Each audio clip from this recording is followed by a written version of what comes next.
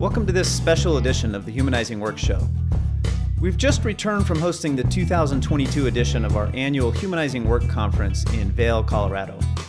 On the last day of the conference, we asked a few of the participants to share some idea or concept they picked up that was particularly meaningful or useful to them, one that they thought you might benefit from hearing. This was the first year we've been in person in the conference since 2019, and it was a joy to be with each other and all of the participants. Richard and I were especially grateful to be joined by some of our best friends in facilitating the sessions. Our roster included world-class coaches and trainers, Tricia Broderick from Ignite Insight and Innovation, Jake Calabrese and Paul Tevis from Helping Improve, and Lee McCormick, a champion downhill mountain biker and mountain bike coach from Lee Likes Bikes. For all of our listeners, we're so glad to have you listening in. If you'd like to help spread the message of humanizing work, the best thing you can do is rate the podcast, subscribe, and share it with others.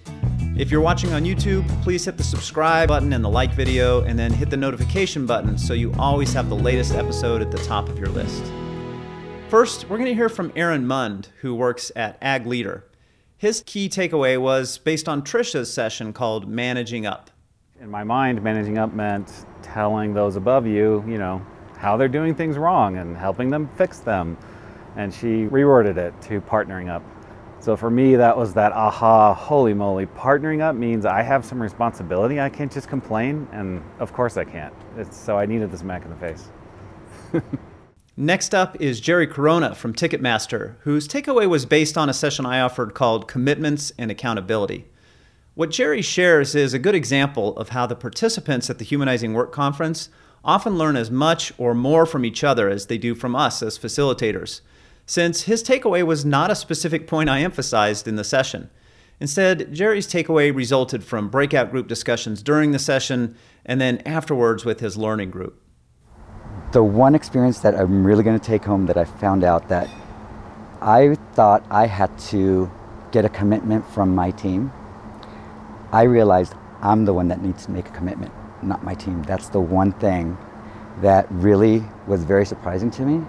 And I now realize that maybe I could take that and I need to make changes in myself, not my teams. Liz Irby from United Fire Group shares two takeaways.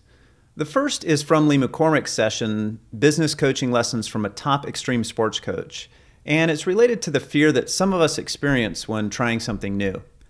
Liz also shares what it was like being with team members in person for the first time, an important reminder to all of us about the challenge of remote work and how important it is to spend at least some time in person with teammates on a regular basis in order to develop relationships and trust. The most recent one, which I'll just go with that little bias there, was this morning with Lee.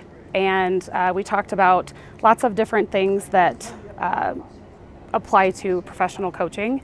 And the number one thing he said was, believe that you won't die, right? Like when you're going to try something new. And I think that's really big because I think there are a lot of people that struggle with that. And that was such a simple way to articulate what I can see in other people who are afraid to try something new. And it was more of a simpler way for me to dig into what it is that maybe somebody else might be struggling to do. And then I just got a couple of tools to help with conversations that I tend to need to have at work that I often struggle to talk about, but I kind of left with some really nice structures. And then the biggest one is I got to watch people that I work with learn. That was huge to me. Like, it wasn't so much that like this big moment, so much as it was, I got to see them feel emotion. I got to see them self-reflect, and I got to see them react to that and ask questions. So getting to see them learn was insightful. I learned more about how they learn and what they enjoy and what they look like when they are happy and what they look like when they are thinking and what they look like when they're trying to solve a problem. In this remote world, I've never worked physically in this space with these people in over 2 years. And I feel like not to separate the content from any learning, but like I got so much from just being here with them that I would not be able to get just working with them at home. Next up is Megan Twatchman, also from UFG, whose takeaway is from a session Paul Tevis taught on using improv skills at work.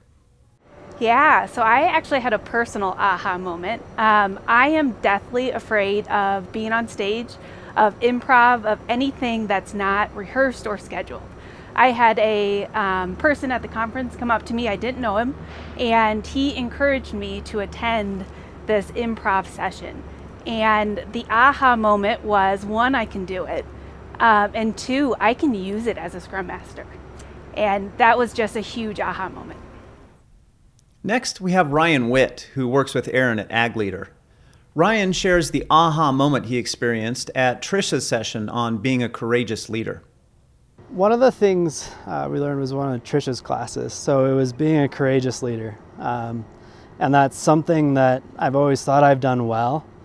But there's also times when I chicken out. And she gave us several new little tools and ways to think through it that I'm very confident will help immensely the next time things come around. Next up is Michaela Humphrey from United Fire Group, whose takeaway is really about the value of seeking out ongoing learning experiences and then being open to learn from whatever those experiences have to offer. I definitely got way more than I expected out of this. I got to bring some of my own issues and struggles with me and have actually learned how to apply the tools and techniques. I don't just have to go back going, I have all these great tools, but I don't really know how to implement them with my team. I've learned how to implement them. So I'm super excited to go back and bring all of these wonderful tools with me. Finally, we have Chad Robertson from NetScout, who had an important mental shift related to leading change. Just the reminder that no matter where I go, no matter what team I'm working on, and no matter what the role, there will always be frustrations and there will always be things that feel like they're limiters or feel like blocking progress. And all of that is subject to change, but it changes very slow. And so I think what I realized again, and it's like, you learn a lesson until you finally learn it, and it gets repeated until you learn it, I think is the thing, is that you can't change anything else. You can't change your environment, you can change yourself. And then yourself, over time, will impact your environment. It's just a much longer, it's a strategic goal, it's a strategic outcome instead of just a tactical one. And so that's it. It's just reflecting again that figure out how to be a better me, and then let that shine. We're so grateful to all of these participants for taking a few moments away from the conference to share their takeaways with you. The Humanizing Work Conference is a really special and unique gathering, and we hope to see you at next year's conference. If you're not already an alumni of our courses, you can qualify to attend by attending any course offered by Humanizing Work, Ignite Insight and Innovation, or Helping Improve. We'll drop links to all of these sites on the episode page at humanizingwork.com/show.